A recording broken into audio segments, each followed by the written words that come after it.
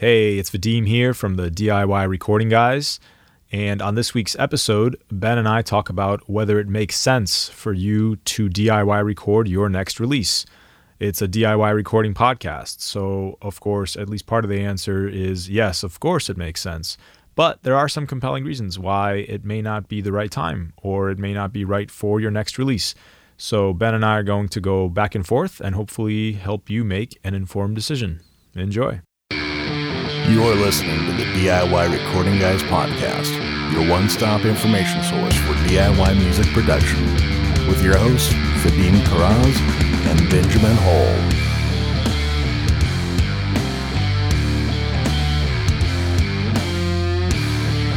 All right, DIY Recording Guys, episode 5. I'm your host, Vadim, and with me, your other host, Ben. Ben, how's it going? Well, it's going really good, Vadim. How about you, man? I'm not too bad. Give me one piece of non-music news that's going on with you. Non-music news. This is gonna be so nerdy, but I just bought Death Stranding, which is that game that everybody's been talking about for PS4, and I freaking love it. It's so polarizing. What kind of game is it? I'm not in the know on these things. I'm not one of the everyone who's talking about it. Gotcha. Well, I mean, I guess you would only be talking about it if you were really into gaming or a big Hideo Kojima fan. So he was the guy that made all the Metal Gear series. Do you remember any? Gotcha. Yeah. Cool. And he's kind of beloved, and he kind of had, so quick backstory, he had a falling out with Konami, who produced all of the Metal Gear games. And a lot of people say that like the second half of Metal Gear Solid 5, which was the last game they made in that saga, the second half of the game feels unfinished, and it hasn't come out into the light yet, but for some reason he had a bad falling out with those guys, and they basically fired him, and other people finished the game for whatever reason. And so Gotcha. He went off, and it's kind of like a Cinderella story in some ways, and that's, I think, part of the hook of it. Like, so he started his new studio from scratch to make this game only 4 years ago, and basically produced like a full like AAA amazing.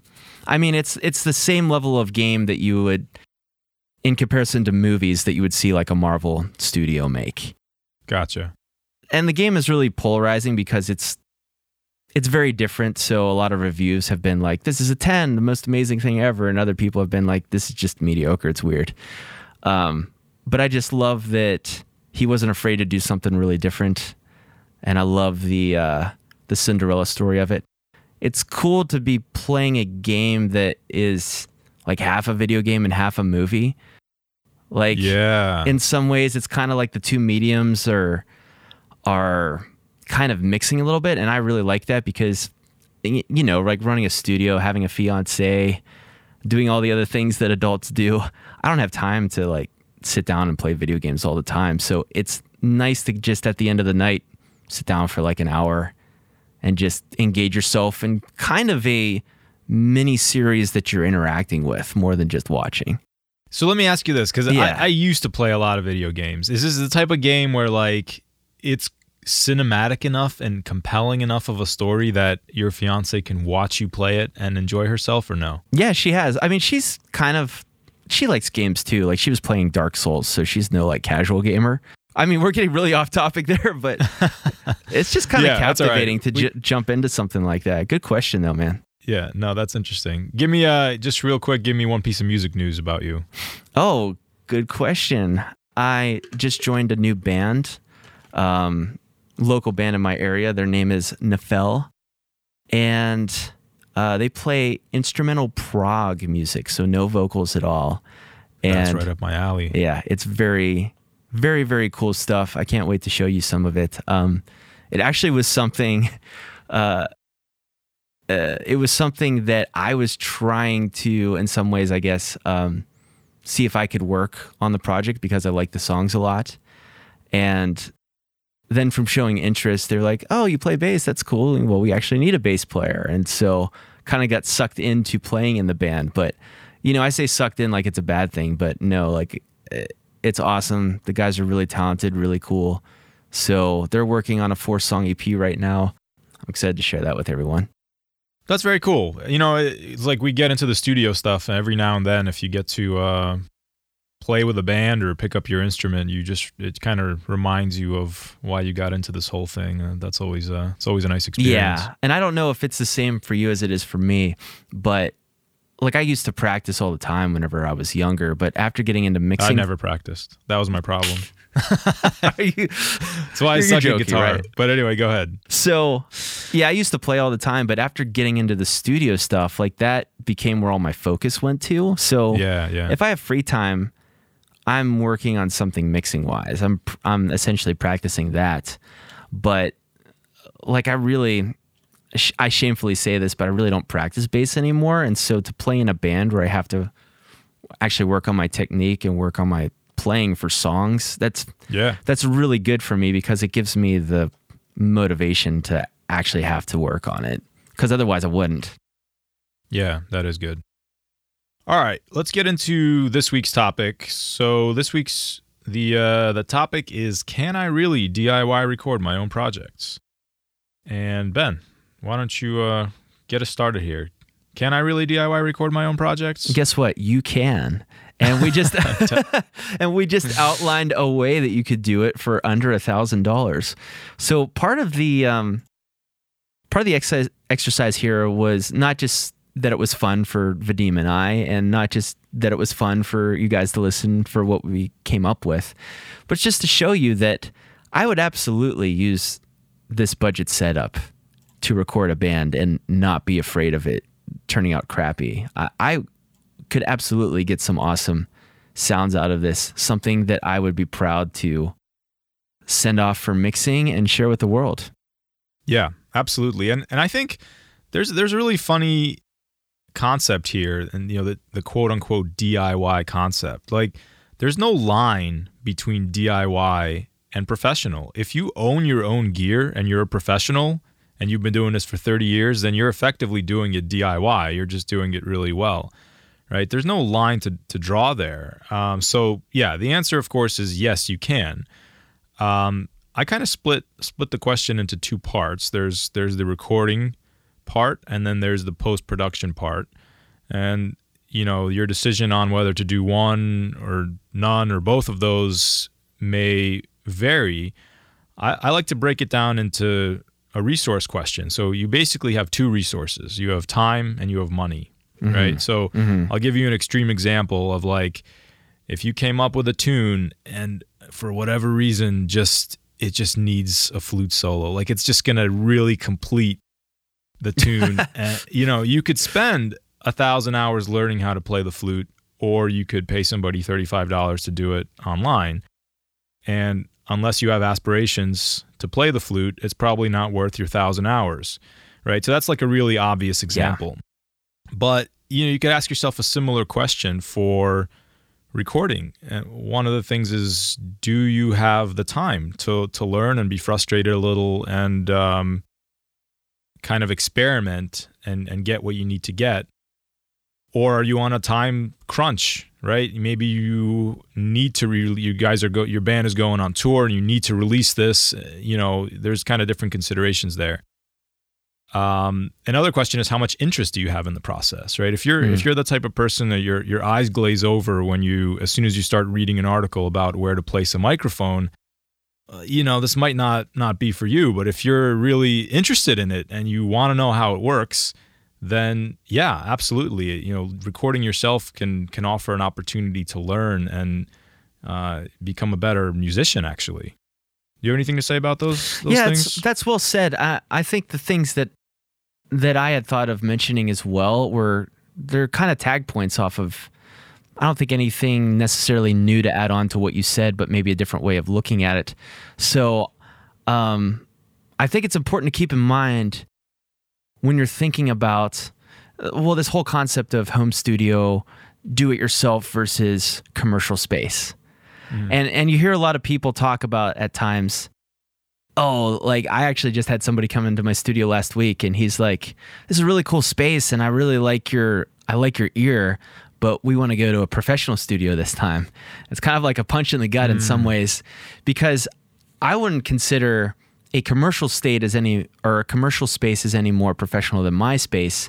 I would delineate that as saying, well, you're going to a commercial space versus a home studio, but they're both professional. It's just two different environments.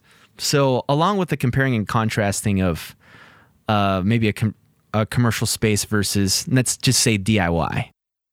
So are you going to choose to do this yourself, or are you going to choose to go with somebody else at a professional studio, commercial space? It's important to keep in mind, where the money is going. And you were talking about this, or why you would pay somebody to do this. And just to keep yourself from thinking that throwing money at a problem is going to solve all your problems. So with that being said, the reason you would pay a studio to go and record your band rather than do it yourself is either the facility, they have a better either room or gear that you want to use. You're paying for the recording engineer's experience, because experience is worth something. Right. Or you're paying for, and this is kind of related, or you're paying for their ability, but you could have somebody that has a high aptitude for recording that doesn't have too much experience, and vice versa, somebody that has a lot of experience that maybe isn't as good as somebody else. So all these things come into play whenever you're thinking about going and recording with somebody else. But I think it's interesting to think about those specific things, though, whenever you go and either decide to hire somebody or decide to do it yourself, and not to think that, oh, this place is really expensive, so it must mean if we choose them, then it's going to equal like amazing sounding songs or an amazing sounding project. Do you see what I'm trying to say with that? Yeah. I think one of the things that I caught there was that the quality of the output isn't necessarily proportional to how much you pay, right? Yeah. For one thing. I was kind of bulleting it out. So, things that a commercial studio might offer, or even just any studio, just paying somebody for production offers you a couple of opportunities. For one thing, it offers you an opportunity to learn how somebody who does this frequently, what's their workflow like? How do they go about setting up microphones? That can be valuable. You can also get some production feedback, and it kind of helps you supercharge your creativity to get somebody who's around music all the time to, give you their opinion and maybe come up with some suggestions on how to make your song a little bit better. The third bullet I have here is just to get results faster. Again, that's that time component.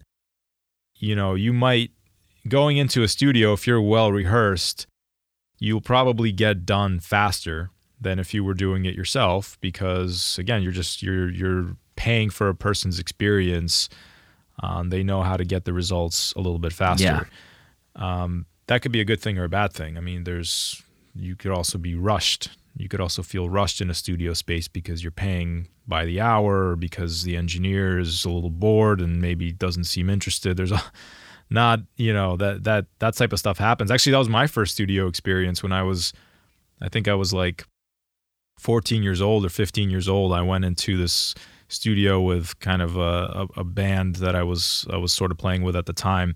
And I remember it wasn't like a fun experience. The guy was like 30 years older than us and bored, and he was kind of salty, and I just felt really rushed the whole time and wasn't happy with my performance.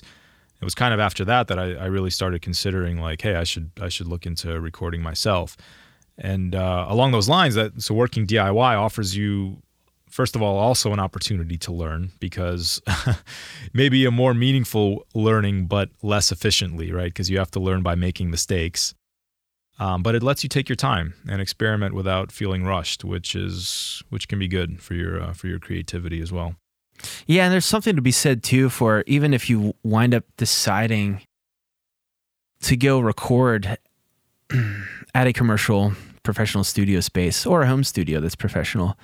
there's something to be said for investing in some recording gear anyways and learning how to do it, because I think it's going to help you speak that language of recording.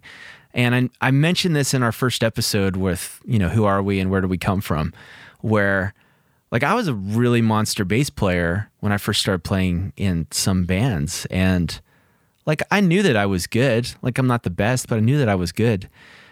But when it came to like recording and tracking, like I was just awful. I was abysmal. Like I couldn't play with the click track.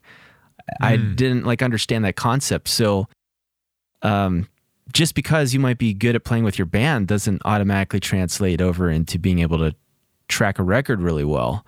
Yeah, very good point.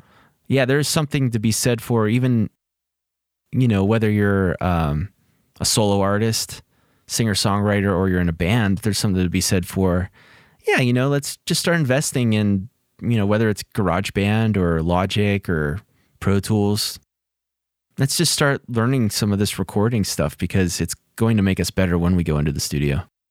Absolutely. And it provides you an opportunity also for songwriting, for capturing your ideas and communicating them to your bandmates. So having some basic understanding is definitely warranted. And as you said, Ben, I think it makes you more efficient, more confident in the studio, or in a recording situation, right? Whether you're in a commercial space or in your rehearsal space.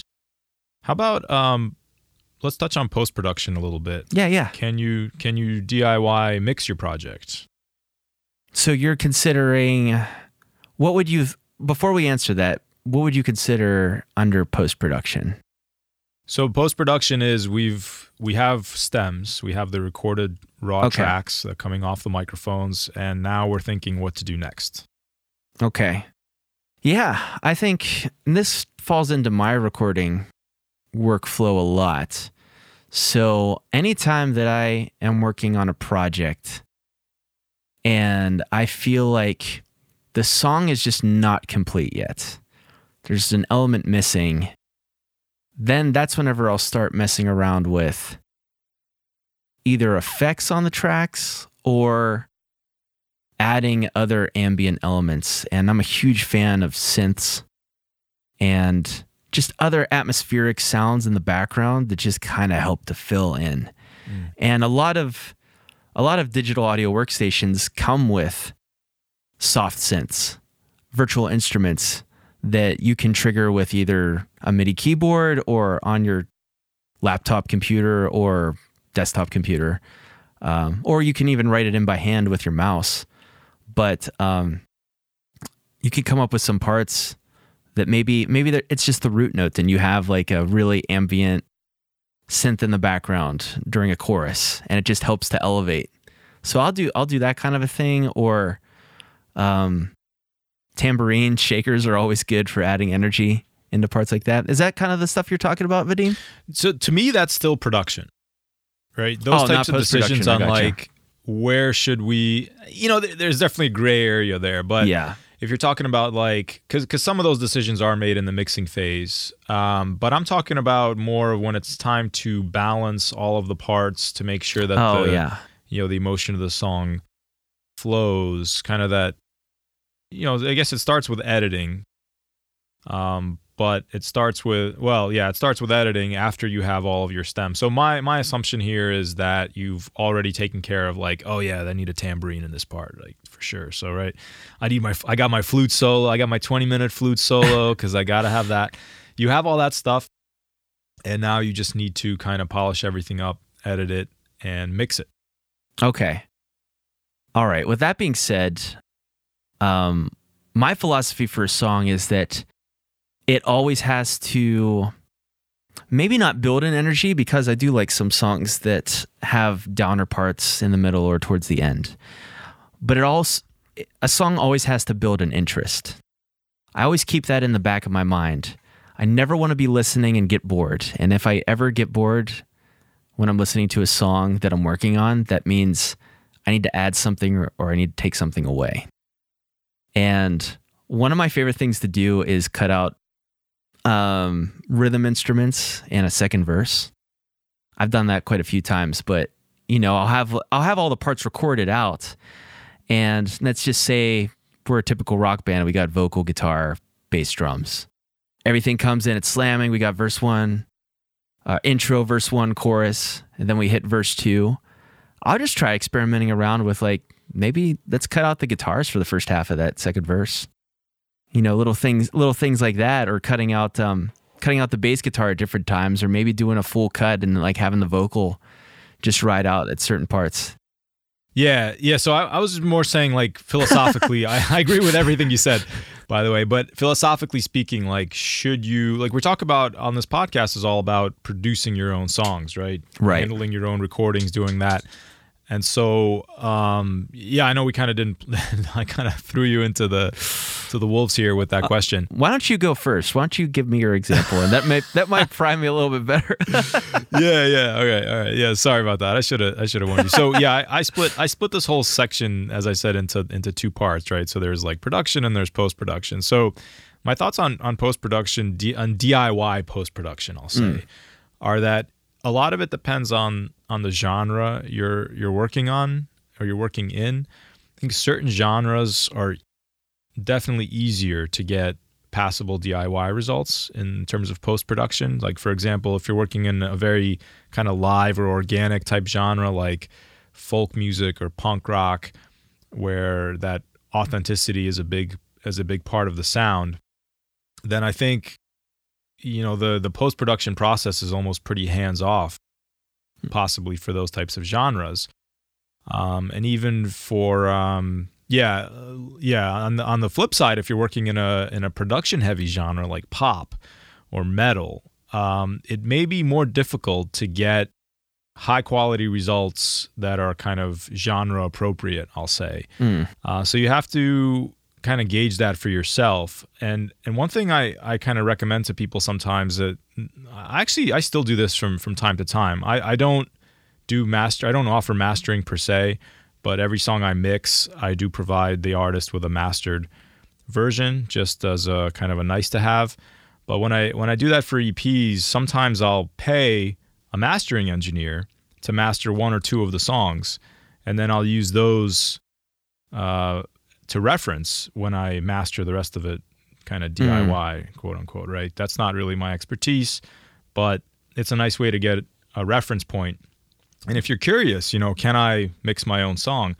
That is an option, is maybe, you know, pay somebody to mix one song and then compare it to your mix and see how close you are. You may find you're closer than you think, or you may find you still have some work to do. But it's nice to kind of benchmark your skills there. Put a pause on that real quick. I don't know why, but my TV just started playing. It's super weird. Give me 1 second. Sorry about that. Oh my gosh, it was so weird. Are you home alone and your TV turned on? No, it was my, that would have been really creepy. It was my phone. Anyways, yeah, I can jump in right where you were there, because I had some... Yeah, go for it. Now that I know what I'm talking about, I can jump sorry in. about that. I should have explained it. It's okay. When you were talking about that, one of the things that came to mind, talking about can I get results recording myself that sound like the genre that I'm trying to emulate or trying to be in. And it is interesting that a lot of the metal music that I listen to and I really like, I always think it's so funny that those drum sets in a lot of those songs, like those snare drums don't ever sound like a live snare drum sounds. Do you know what I mean? They sound like an explosion or a gunshot going off, and there's no snare drum in the world. No matter if you could spend $10,000 on a snare drum, and it's just not going to sound like that. And that's all the production techniques that go into it. Versus if you're playing in like a emo post-punk type of very do-it-yourself indie kind of group, like those tones are pretty much the recorded tones, and there's not really any production put on those at all, which I guess is a benefit of... Now, I'm not really a fan of those genres or those production styles as much, but I mean, that's definitely a benefit to the band. If you're recording yourself, you're way closer to your finished project if you're doing that kind of music. So that's a really great thing to keep in mind, and also something that not to be discouraged about if you want to be a modern pop artist or a K-pop artist, and you're recording your own stuff and it's not sounding maybe up to par with those other professional recordings, you just got to keep in mind that there's some very expensive gear that's going into those vocal tracks and reverbs and just a lot of production on the back end that's making things sound the way that it is. And maybe not so much your recording quality as it is all the time and attention that's put into that production. Yeah. And there's a lot of knowledge as well on production techniques, which again, absolutely. Can you learn those things? Yes. People are making those records out of home studios. Like songs you've heard of are being mixed in home studios, no question. But it is a time investment. It's like that flute solo. You might have to invest some time learning about those techniques. But I like what you said there is basically even if it's you don't get your own song mixed, just pull up a reference track that's in a similar genre. Press play with your, push the faders up on your song and just see how close it is. Is the snare drum sounding close, or is it going to need a little bit of work? So yeah, there's certainly some production heavy genres, and actually there's a really wide gap there. If you just listen to the radio on, what songs that are heavily produced versus songs with minimal production, right? It's a pretty wide gap there. Yeah, and it all comes down to your individual taste, whatever you want, and that's part of the fun in music. Is just there's better answers and worse answers, but there's no absolute right answer to any of this stuff. Sure. Which is part of the fun of it.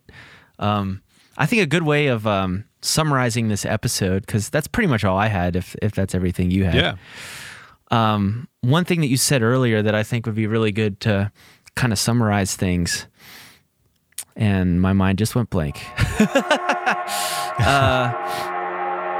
was it about? I think it had to do with like the last thing that I said as far as... Oh, now I remember what it is. Thank you. So a good way of summarizing this episode is just looking inward and gauging your interest in this. As we're talking about all these different things, does it excite you and make you interested, or would you rather just sit in your room and play your guitar? And I think that's perfectly fine. Like, not everybody has to be interested in this stuff. But if you are taking interest in it, maybe it's something that you should invest some time into. Yeah, that's a great point. Some people definitely, their art is their instrument and they want to focus on that, and there's nothing wrong with that. I remember for me, I wasn't joking before when I said, practicing the guitar for me was a grind. It didn't naturally want to do it. I had to force myself. Whereas, practicing mixing was something that I enjoyed, so I kind of gravitated towards it. So yeah, if you're gravitating towards it, then a little DIY is good for the soul. I think so too. Well, it's been a good episode, guys. So I guess until next time, check yourself before you wreck yourself. All right, take care.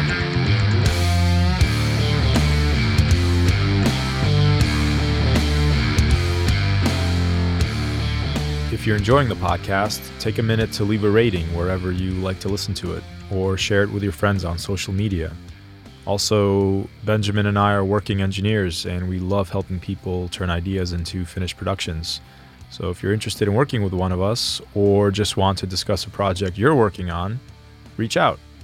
You can find my work at calmfrogrecording.com, get me on Instagram at calmfrogrecording, or shoot me an email, vk@calmfrogrecording.com. And you can check Benjamin's work out at dreamloudstudio.com. Hit him up on Instagram at dreamloudstudio, or by email, ben@dreamloudstudio.com. And finally, join our Facebook group to engage with a whole group of friendly, like-minded people who are interested in DIY recording. Just search for DIY Recording Guys on Facebook.